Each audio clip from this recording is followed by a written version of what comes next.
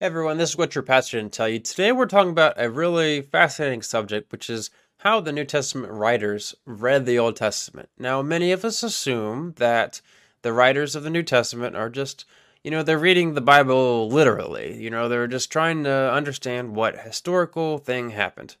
Well, they certainly did care about the history in some regards, but at the same time, they don't always do that. They don't always read it literally. An obvious example is Galatians 4:21 to 31, where Paul actually takes an allegorical approach. He says, "Tell me, you who desire to be under the law, do you not listen to the law? For it is written that Abraham had two sons, one by a slave woman and one by a free woman. But the son of the slave was born according to the flesh, while the son of the free woman was born through the promise." Now, this may be interpreted allegorically. These women are two covenants. One is from Sinai, bearing children from slavery. She is Hagar. And of course, it continues. Now, this doesn't mean that Paul didn't think that Abraham and Hagar and Sarah were all historical. He most probably did. At the same time, he doesn't always read the Old Testament as some straight, literal text. And this is important to remember as we're looking at other texts, because we cannot assume that the writers of the New Testament are taking things literally. Now, that's just one example, but one that I really, really wanted to talk about today is what Dr. Pete Enns considers his aha moment with the Bible. He takes the position that the writers of the New Testament weren't always doing, literal reading of the Bible, which is totally fine. At the same time, as we will see, it doesn't stop there. At worst, Pete Enns' conclusions would lead us to think Paul was flat out wrong about Paul's interpretation of the Old Testament. At best, Enns' conclusions have the Apostle Paul believing outlandish Jewish tradition. If Enns is right, this would put a dent in how many view the inspiration of the Bible. It's possible that he's not taking as nuanced of an approach as he should be. There's been some responses from other scholars that Dr. Pete Enns should take a different approach, and we'll get in that today, as well as talk about Dr. Pete Enns' view here. So, to start, he says, "Here's the issue that made it impossible for me to shake the feeling that something was wrong with how I was taught to think about the Bible. The Bible just wasn't behaving as I had always been told that it most certainly does, in other words, needs to, behave. This happened while in graduate school and centered on just one verse. It says, 'For they drank from the spiritual rock that accompanied them, and that rock was Christ.' 1 Corinthians 10:4. He says that you can get a more detailed version on his link here, but of course the link is broken, so maybe someone can figure that out for me. Anyways, he goes on to say, Paul is referring to the incident in the Pentateuch where the Israelites got water from a rock while wandering in the desert for 40 years. To equate Christ with the rock is a typical example of Paul's Christ-centered reading of his scripture, or Old Testament. The Savior was present with God's people then as he is now. All fine and good, but what threw me was the word accompanied. One day in class, my professor James Kugel was lecturing me on the ways that Second Temple Jewish interpreters handled episodes like water from a rock. The curious detail in the Old Testament is that the incident happened twice, once at the beginning of the wilderness period, Exodus 17, and again toward the end of the 40-year period, Numbers 20. This curious fact led some Jewish interpreters to conclude that the two rocks were actually one and the same. Hence, one rock accompanied the Israelites on their 40-year journey. We see this idea quite clearly in a Jewish text from the late 2nd century CE called the Tosefta. It says, "And so the well which was with the Israelites in the wilderness was a rock, the size of a large round vessel, surging and gurgling upward, as from the mouth of its little flask, rising with them up onto the mountains and going down with them into the valleys. Wherever the Israelites would camp, it made camp with them on a high place opposite the entry of the tent of meeting." There is a certain ancient logic at work here. After all, the Israelites had manna given to them miraculously every morning, along with a nice helping of quail meat. But what about water? Are we to think that the corresponding miraculous supply of water was only given twice, 40 years apart? Of course not. So, to solve this problem, the water supply became mobile, a portable drinking fountain. Evangelicals could write off this bit of biblical interpretation as entertaining or just plain silly, which many have done, but 1 Corinthians 10:4 complicates things. Paul refers to Jesus not just as the rock, but the accompanying rock. He says, Paul, a Jewish interpreter, is showing his familiarity and acceptance of this creative Jewish handling of the water from a rock incident. Let me put a finer point on that. The Old Testament says nothing about a portable supply of water from a rock, but Paul does. Paul says something about the Old Testament that the Old Testament doesn't say. He wasn't following the evangelical rule of grammatical, historical, contextual interpretation. He was doing something else, something odd for us, something ancient and Jewish. And once I saw this, I knew the Bible was no longer protected under glass. It was out there, part of an ancient world I really didn't understand and was never really prepared to handle. So then he goes on about, some other things that aren't necessarily important. So here comes along Professor Jim Hamilton of the Southern Baptist Theological Seminary, and he's writing on desiring God. And this is a really interesting article in response to Dr. Pete Enns. He says, and the rock was Christ. Some have interpreted Paul's claims in 1 Corinthians 10:4 as a departure from grammatical historical exegesis, or even as evidence that Paul gave credence to unhistorical Jewish myths. A close reading of his words against the backdrop of the canon, however, shows that Paul was reading Moses the way Moses intended. In the Pentateuch, Moses identifies the two water-giving rocks in the wilderness with Yahweh himself. Later in the Old Testament, the psalmists and prophets further identify the rock with Yahweh and look forward to the new Exodus. In the Gospels, Jesus fulfills Old Testament expectations for that new Exodus, with himself as the bread from heaven and water-giving rock. And in 1 Corinthians, therefore, Paul embraces the united perspective of the biblical authors in drinking water from the rock. The Israelites drank from a type of Christ, who now lives as a thirst-quenching spiritual rock of the church. Okay, so that's a pretty crazy argument there. That's going to have a great burden of proof, and I think he might give it to us. He goes back to talk about Peter Enns. He's saying, he identifies it as his aha moment when he realized he was taught about the Bible, and says, let me put a finer point on that. No rock moved in the Old Testament, but Paul said one did. This essentially means that Paul is wrong unless if he's doing something super funky here, which either way, that should be an eye-opener to us. But we'll see if that's what he's actually doing. Paul says, he goes on, Paul says something about the Old Testament that the Old Testament didn't say. He wasn't following the evangelical rule of grammatical, historical, contextual interpretation. Hamilton gets a little cheeky here when he says, I'm going to argue in this essay that we should regard this moment, Dr. Pete Enns' moment, as an oops rather than an aha. That is, Enns' conclusions do not stand up to examination. Later he says, before we look at the Old Testament context and New Testament claims of fulfillment, let's observe that Paul does not say exactly what Enns says he does. Enns claims that Paul says the rock moved, and he takes that as conclusive evidence that Paul believed an ancient Jewish myth that was not in fact true. Note, however, that Paul identifies the rock as Christ, in which case a possible interpretation is that Paul does not endorse the Jewish myth at all, but rather says that the people drank from Christ, their rock, and that Christ followed them through the wilderness. In what follows, we turn our attention to the Old Testament context of Exodus 17 and Numbers 20, and move from there to how the idea is developed in the rest of the Pentateuch and later Old Testament writings. We will then consider the way Jesus seems to present himself as the fulfillment of the water from the rock episode, before returning to Paul's treatment in 1 Corinthians 10. Hamilton notes Michael Morales, which is by far a really great scholar, has persuasively suggested that the whole of the Pentateuch is chiastically structured, centering on the Day of Atonement in Leviticus 16, with the two episodes of water from the rock standing across from one another in the literary structure.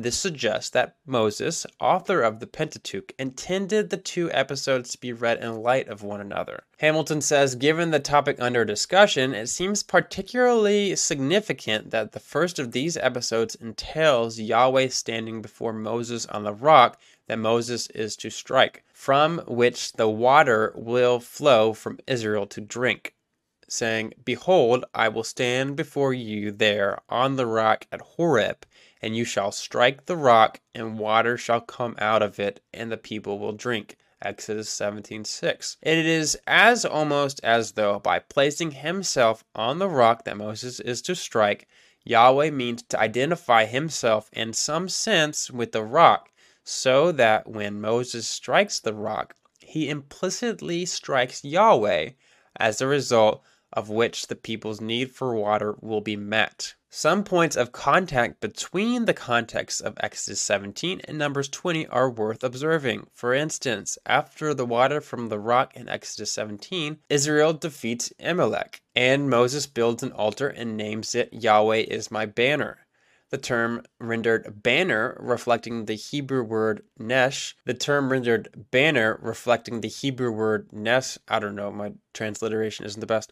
After the water from the rock in Numbers 20, Israel defeats Arad in Numbers 21, 1-3. But then speaks against God and Moses in verse 5, in response to which the Lord sends fiery serpents so that many Israelites die in verse 6. When the people repent, the Lord instructs Moses to make a fiery serpent and set it on a pole. And the term rendered pole in Numbers 21, 8-9 is the same as the term rendered banner in Exodus 17:15, which is nes. The only other place this term is used in all the Pentateuch is Numbers 26:10, making its presence in the context that immediately follow the two water from the rock episodes all the more noticeable. In other words, this doesn't seem to be a coincidence. The writer of the Pentateuch is making this connection. He says, given the myth of the movable well that supposedly follows Israel from Exodus 17 until they enter the promised land in Joshua, it also would seem noteworthy that they come to a well in Numbers 21:10-20. In terms of narrative space, Israel has the rest of Numbers 22-36 and all of Deuteronomy before they enter the land. This includes the defeat of Sihon and Og in Numbers 21, the Balaam oracles in Numbers 22-24, and the sin at Baal Peor in Numbers 25, followed by the war against Midian in Numbers 31. So it would seem that they still face some time before they enter the land of promise, which is to say, the Pentateuch itself shows that the rocks Moses struck were not Israel's only water sources during the 40-year wilderness wandering. This is big. It doesn't really make sense for the rock, which supposedly has a bunch of water coming out of it, to be following them around if they have other water sources already. It seems unnecessary. He says the two narratives in question, Exodus 17 and Numbers 20, stand in literary relationship to one another, but at no point does Moses indicate that a literal stone or immovable well followed Israel through the wilderness. In continuation, he says, note again that the Apostle Paul does not, as Peter Enns suggests, endorse the Jewish myth of the movable well. In other words, he's saying that Peter Enns is wrong. That is, Paul does not say that the rock from which the water flowed in Exodus 17 followed Israel through the wilderness, giving them water across the 40-year period. Rather, Paul says that Israel drank from the spiritual rock that followed them, and the rock was Christ. 1 Corinthians 10:4. Now, just to be clear, that is a completely vague passage. It doesn't really explain what happened. At the same time, let's see what other explanations we can get from this from Hamilton. He says, why does Paul call it a spiritual rock? And where would he have gotten that idea? As a step toward an answer for why Paul would refer to a spiritual rock, I make two related observations. First, Paul identifies this spiritual rock as Christ. Second, the KJV and ESV capitalize rock in the phrase spiritual rock, which seems to indicate that these translation committees understand Paul to be calling God the spiritual rock, with Paul then identifying Christ with God. As to where Paul might have gotten these ideas, I contend that he got them from the Old Testament itself, beginning with Moses.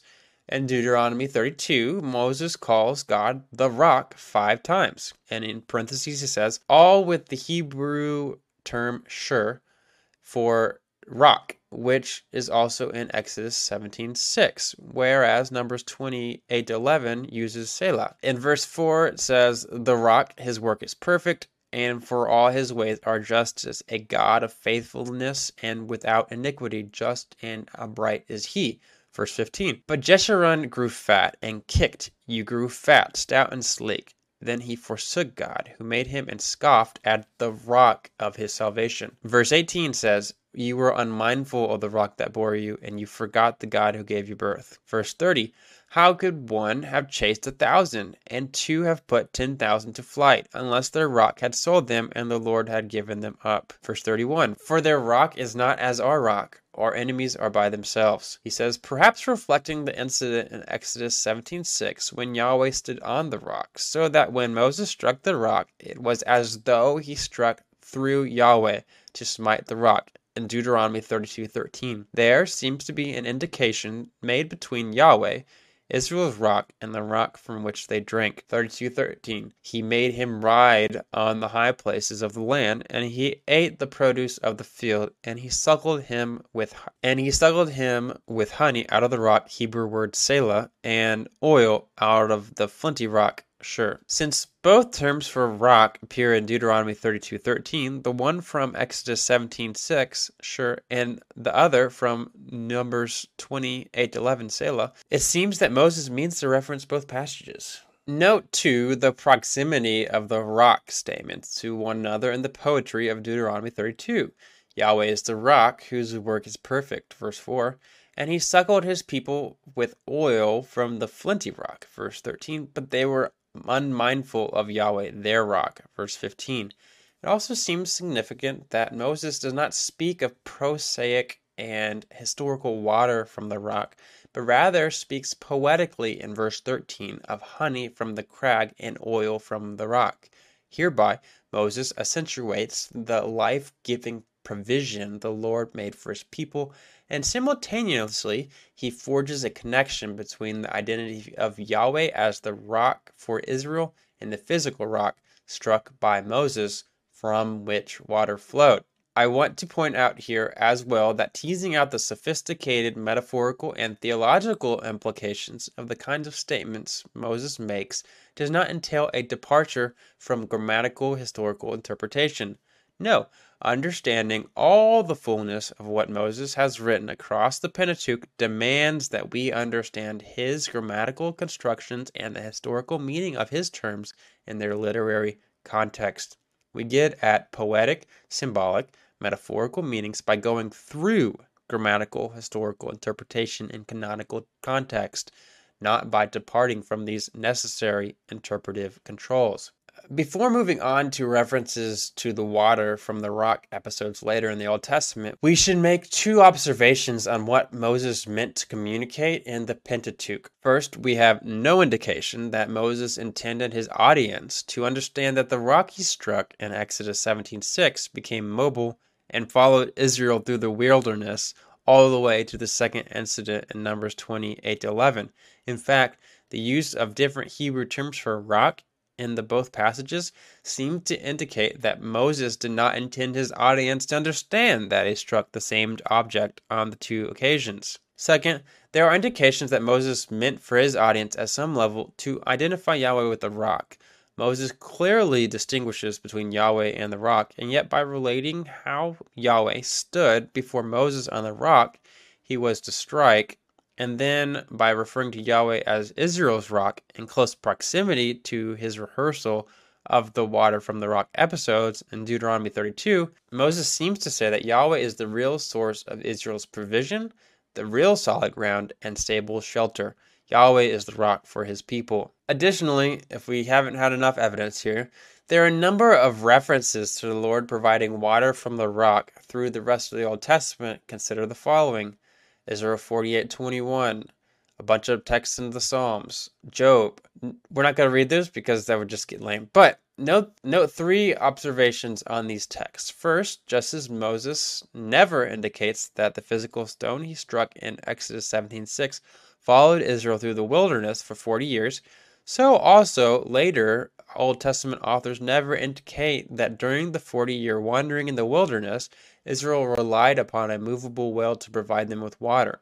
That is to say, the myth of the movable well does not derive from exegesis of the Old Testament. Second, in the same way that Moses identified Yahweh with a rock, later Old Testament authors rarely speak as David does. Psalm 18:2 says, "The Lord is my rock," Hebrew word for Selah, "and my fortress and my deliverer, my God, my rock," Hebrew word Shur, "in whom I take refuge." In the bullet pointed listed above, I include the references to the water from the rock in Psalms 78, 15, 16, and 20. And in that same psalm, we see the assertion, they remembered that God was their rock at verse 35. Similarly, in Psalm 42:1, the psalmist likens God to the streams of water for which the deer pants. And then in 42:9, he says, "I say to God, my rock." Third, these references to the water from the rock episodes in later Old Testament texts often point back to the same way God saved his people at the Exodus in order to point forward to the way he will save them at the new Exodus. In other words, once the two water from the rock episodes in Exodus 17 and Numbers 20 have been narrated, when water from the rock is mentioned in later Old Testament texts, these later authors are contributing to the typological expectation of a new Exodus. I contend, then, that Moses, the prophets, and the psalmists all treat the water from the rock episodes in the same way. Moses narrates the historical events of the Exodus, and because he has presented similar patterns of events in the lives of Abraham and Jacob, while also indicating that the conquest of land will be a new Exodus, the historical correspondences generate an escalating sense of expectation. That is to say, Moses intends his audience to understand that the Exodus, including related wonders like manna from heaven and water from the rock, typifies the way God will save his people in the future. Prophets and the psalmists have learned from Moses and been led by the Spirit to understand the Exodus and water from the rock in the same way, and thus they too present Israel's past experience of salvation as typifying what God will do for them in the future. Almost there, guys. Moses and the Old Testament authors who followed him did not indicate that the literal stone followed Israel through the wilderness, but they did indicate that insofar as Yahweh was Israel's real source of protection and provision, he was their rock. Further, they also indicate that the Exodus and God's provision for this people in the wilderness typify the way God would save his people in the future. I contend that the New Testament authors learned this same perspective from Moses, the prophets, and the Lord Jesus. Now we're going to talk about John's gospel, okay? In his gospel, John everywhere presents Jesus as the one who brings about the typological fulfillment of the Exodus from Egypt. As part of this, in John 10:10-14, Jesus presents himself as the source of living water. Then in John 6, Jesus is the prophet like Moses who feeds the people in the wilderness in the season of Passover. Then, having miraculously crossed the water, Jesus identifies himself as the true bread from heaven that gives life, going so far as to assert, "I am the bread of life." Whereas the feast of Passover celebrated the exodus from Egypt, the Feast of Tabernacles celebrated the way God provided for his people through the 40-year wilderness wandering, when God led his people by the pillar of fire and cloud and gave them water from the rock. These two aspects of Israel's experience likely informed the famous candle lighting and water pouring ceremonies that came to be celebrated in the Feast of Tabernacles. In keeping with this, Jesus not only presents himself as the light of the world in John 8:12, but he also presents himself as a rock-like source of water, only he offers something better than water, the Holy Spirit. In the same way that Jesus is the fulfillment of the manna from heaven and the pillar of fire, he is the fulfillment of the rock from which the water flowed. Thus we read in John 7:37-39, "On the last day of the feast, the great day, Jesus stood up and cried out, 'If anyone thirsts, let him come to me and drink. Whoever believes in me, as the scripture has said, out of his heart will flow rivers of living water.'" Now this he said about the Spirit, whom those who believed in him were to receive, for as yet the Spirit had not been given because Jesus was not yet glorified. I submit that John intends his audience to understand this statement along the following lines. In the same way that God saved his people from Egypt, then provided for them in the wilderness, God is saving his people through Jesus and will provide for them and in him until they reach their destination. In the fulfillment of the Exodus accomplished by Jesus, however, God gives something better than manna from heaven and water from the rock to sustain his people on their life journey through the wilderness to the fulfillment of the land of promise, the new Jerusalem, and the new heavens and new earth. God gives his people Christ himself as the bread of life, and Jesus gives to himself the Holy Spirit as the fulfillment of the water from the rock. John has asserted that Christ is the Word made flesh, and that the Word was in the beginning, was with God, and was God. John thus identifies Jesus with Yahweh, and his presentation includes Christ, the one who has promised living water being struck. One of the soldiers pierced his side with a spear, and at once there came out blood and water. After testifying that he tells the truth, John immediately asserts that the fact that the legs of Jesus were not broken fits with his death being the typological fulfillment of the death of the Passover lamb and the fulfillment of the Exodus pattern of events. These things took place that the scripture might be fulfilled. Not one of his bones will be broken. Verse 36. From the Gospel of John, we can make the same 3 points about the idea of water from the rock that we have made about this theme in Moses and the prophets. First, at no point does John present Jesus or any other character in his narrative suggesting that a literal rock or movable well followed Israel through the wilderness across the 40-year wandering. Second, Yahweh, and in John's case, Jesus, whom he identifies with Yahweh, is symbolically and metaphorically presented as the one who abides with, provides for, and protects his people, and like Moses, John presents the Lord as the stricken water giver.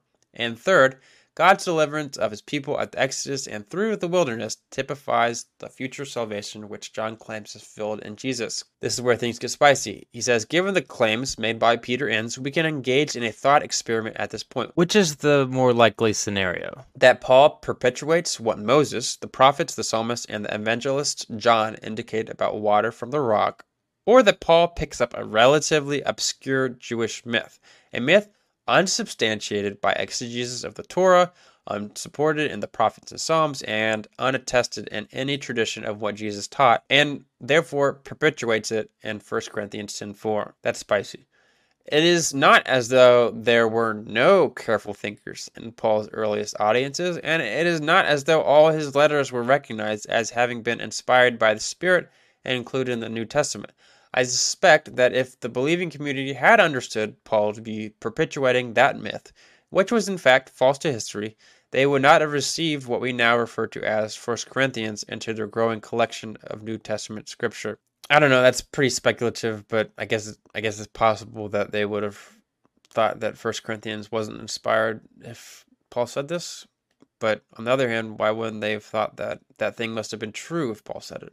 I don't know. So what did Paul say, and what does it mean? Paul has addressed the identity issues, sexual immorality, and idolatry plaguing the Corinthian church in 1 Corinthians 1-9. The identity issues manifest in members of the church, making themselves notable through their claims about whom they follow, whether Paul, Cephas, or Christ. 1 Corinthians 1:12. And in his opening words in chapter 10, Paul continues to reshape their understanding of who they are with his typological application of Scripture. He addresses the Jewish and Gentile congregation as his brothers, and he refers to the Exodus generation as our fathers. Paul says, I do not want you to be unaware, brothers, that our fathers were all under the cloud, and all passed through the sea. Paul speaks to the church as though they belonged to the family of faith. In the reports that they have come to him, Paul may have heard that some of the members of the church thought that because they had been baptized and had partaken of the Lord's Supper, they could engage in sexual immorality and or idolatry with impunity, or he could be anticipating this unacceptable response. He seems to address this mindset with his typological explanation of what happened to Israel in 1 Corinthians 10:2-5. Paul's view appears to be that Moses presented a recurring pattern in which Noah was saved through the floodwaters of judgment, then baby Moses was saved in his ark basket through floodwaters of judgment, and then the nation was saved through the floodwaters of judgment when they crossed the Red Sea. He says there are verbal connections between these narratives that signal Moses' intent to link them. And I agree, I did an interview with Dr. Alistair Roberts on this very subject. Make sure to check out that in the description. He goes on to say, the Lord Jesus seems to allude to this salvation through the floodwaters of judgment theme when he speaks of his looming death as a baptism he has to undergo in Mark 10. Paul explains in Romans 6 that when believers are immersed in water, they are plunged into a symbolic union with Christ in his death, that they might then symbolically rise from the waters within. Thus, when Paul speaks of Israel being baptized into Moses in the cloud and in the sea in 1 Corinthians 10:2, he words it this way to highlight the pattern of salvation through the waters of judgment that typify Christian baptism. Paul moves to address the presumption that baptism allows one to sin with impunity by rehearsing how, with most of them, God was not pleased, for they were overthrown in the wilderness, which is verse 5 in 1 Corinthians. The point being, Israelites, and he quotes, were baptized into Moses in the cloud and in the sea, verse 2. And God judged them for the sin, so do not think that having been baptized into Christ allows for continuing in sin with impunity. He says, before we proceed to discuss 1 Corinthians 10:3-4, we must note the thoroughly typological way Paul is dealing with the events of the Exodus from Egypt. The Greek rendered by the ESV examples in verse 6 and the example in verse 11 is the root we transliterate to form the English term type. We could just as well translate these statements as follows. Now these became types of us. Now these things happened to them typologically. The point I'm trying to emphasize is that just as Moses indicated that the Exodus typified future salvation, just as the prophets and the psalmists learned that view from Moses, and just John presented Jesus as the one who brought the Exodus pattern of salvation to typological fulfillment, so Paul applies the Exodus and the wilderness narrative typologically to the Corinthians. On this point, Paul's understanding is consistent with that of Moses, Isaiah, Asaph, John, and the Jesus of Nazareth. When Paul speaks in 1 Corinthians 10:3-4 of the Exodus generation eating spiritual food and drinking spiritual drink, he clearly has in view the manna from heaven and the water from the rock. Let's read 1 Corinthians 10:3-4 again one more time. This is Paul saying, and all ate the same spiritual food, and all drank the same spiritual drink, for they drank from the spiritual rock that followed them, and the rock was Christ. He says he seems to refer to these as spiritual as opposed to natural, the same contrast made in 1 Corinthians 2:14-15.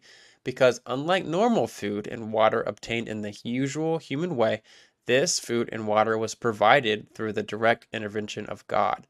The fact that Paul speaks of the Lord's Supper in 10:16-21 and again in 11:17-34 fits with the idea that he sees the manna from heaven and water from the rock as prefiguring types of the Lord's Supper. In the same way that, having saved Israel from Egypt, God provided for them through the wilderness on their journey to the land of promise. So now, having saved Christians through the fulfillment of the Exodus in Christ, God provides the Lord's Supper to sustain his people through the wilderness to the fulfillment of the land of promise in the new heavens and new earth. Paul's treatment of the Lord's Supper thus matches the way that the Lord Jesus provided himself as the fulfillment of the manna from heaven in John 6 and the fulfillment of the rock from which the water flowed in John 7. This brings us to Paul's explanatory comment in 1 Corinthians 10:4b. For they drank from the spiritual rock that followed them, and the rock was Christ. The fact that Paul calls this a spiritual rock argues against the idea that he means to refer to a literal stone that supposedly followed Israel around in the wilderness. That he proceeds to identify this rock with Christ amounts to the assertion of a conclusion that naturally follows from the premises he has established, and neither the premises nor the conclusion has anything to do with the myth of a movable will. I think this might be one of his strongest points. He uses the word spiritual rock. I mean, that pretty much it's pretty clear that he's not referring to a literal rock. Rather, Paul's premises are those that we have seen in the law, prophets, writings, and gospels. First, this is a spiritual rock for the same reason the food and drink were spiritual. Because it is not a naturally occurring physical stone as a source of water, but something that results from the direct intervention of the transforming work of God. Second, just as Moses identifies Yahweh as the rock, and just as John identifies the Christ with Yahweh, so Paul identifies the rock with Christ. Third, just as the point of identifying Yahweh as the rock was to communicate his presence with protection of and provision for his people, So also Paul asserts that the people of Israel experienced the presence, protection, and provision made by Christ. This affirms the inseparable operations of the members of the Godhead. What the Father does, the Son does, and it matches Jude referring to Jesus who saved the people out of the land of Egypt. Now I do want to say that in regards to this verse, and all drank the same spiritual drink, for they drank from the spiritual rock that followed them, and the rock was Christ. He is using the word spiritual drink and spiritual rock. Under Pete Enns' view, I could see a situation when Enns could be taking the view that something like when Paul is referring to spiritual, he's referring to where it came from. That the spiritual drink came from God and the rock came from God. Although it doesn't necessarily make sense to say that the rock came from God, because it's not like God created the rock. The story implies that it was kind of already there, and then, Yahweh got on top of it, and then they hit the rock and, water comes out. So I can see some way out of it, but I don't know how probable it is. It doesn't seem that likely. Hamilton says, Paul's point here is to warn the Corinthians. He urges them not to think wrongly that they can sin with impunity since they partake of the Lord's Supper. His proof against this is that even though the Israelites partook of the type of the Lord's Supper, God judged them for their sin.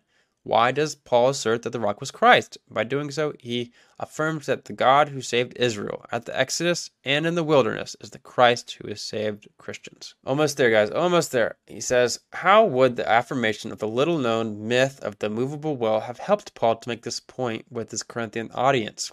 Would it not have been a confusing distraction from the point he sought to make? Would it have helped him to establish typological identity between Israel and the church?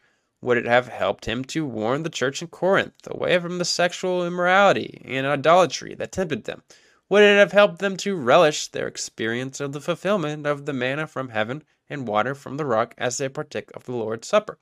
Would it have established him and the church as sound interpreter of the law and the prophets, as a faithful exponent of the message of the Lord Jesus? Okay, I'm with him all the way up to here. I don't think there's a Jewish right. Okay, I'm with him all the way up to here.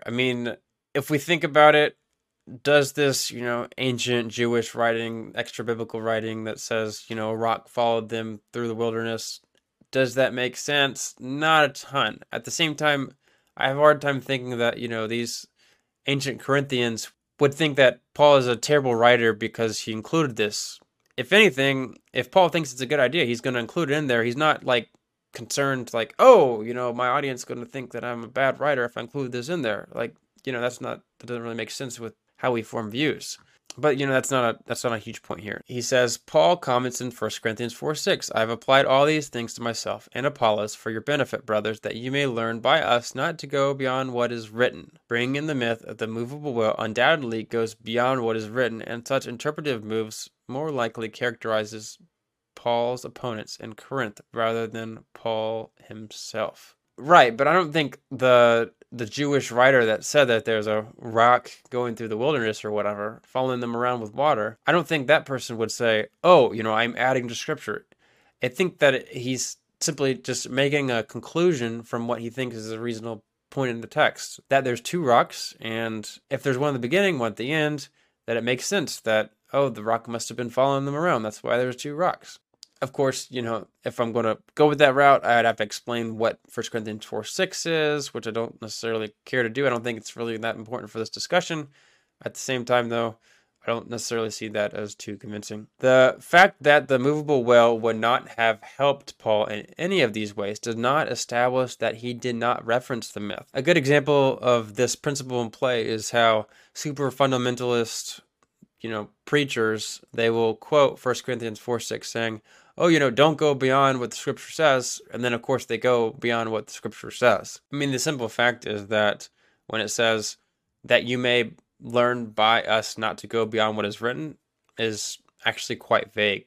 What Paul could be meaning by that is actually a bit of a difficult question. But as I said, not a big point. He says the fact that the movable will would not have helped Paul in any of these ways does not establish that he did not reference the myth, that he did not say it has already done that.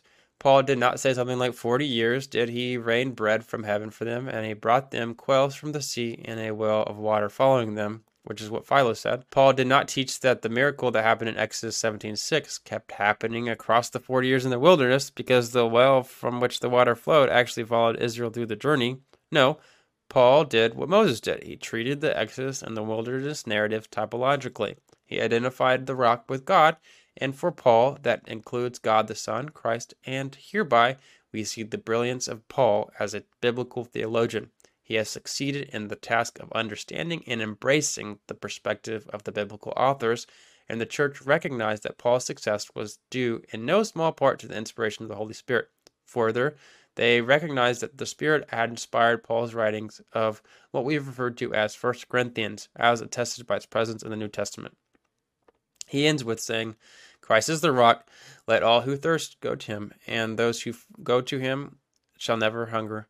Those who believe in him never thirst. For what he gives is better than mere water. Indeed, he gives a spirit, and those who eat this bread and drink this cup proclaim his death until he comes. Amen. Come, Lord Jesus. In my comments, amen. Anyways, this has been a lot of fun. From the original question we were looking to ask is, how are the New Testament writers reading the Old Testament? It appears they're reading it typologically, which we can conclude that they're not reading it completely literally. At the same time, they're probably not reading it as Pete Enns seems to imply, which is that it's, making some really weird jumps from the text that aren't there. That doesn't mean that doesn't happen in other places. We'd have to go in each individual instance to look at those there. But at the same time, I hope this video opens up the idea of biblical interpretation according to what the New Testament writers are doing. If you see references to Adam or Eve or Jesus or Abraham, maybe hypothesize what it might be to read this typologically instead of completely literally as some might think that Paul does. Anyways, this has been a lot of fun. I hope you guys enjoyed this. I'd love to hear your thoughts in the comments and let me know if you disagree with this. Anyways, I hope you guys have a good one. Like and subscribe for more of this. See you guys.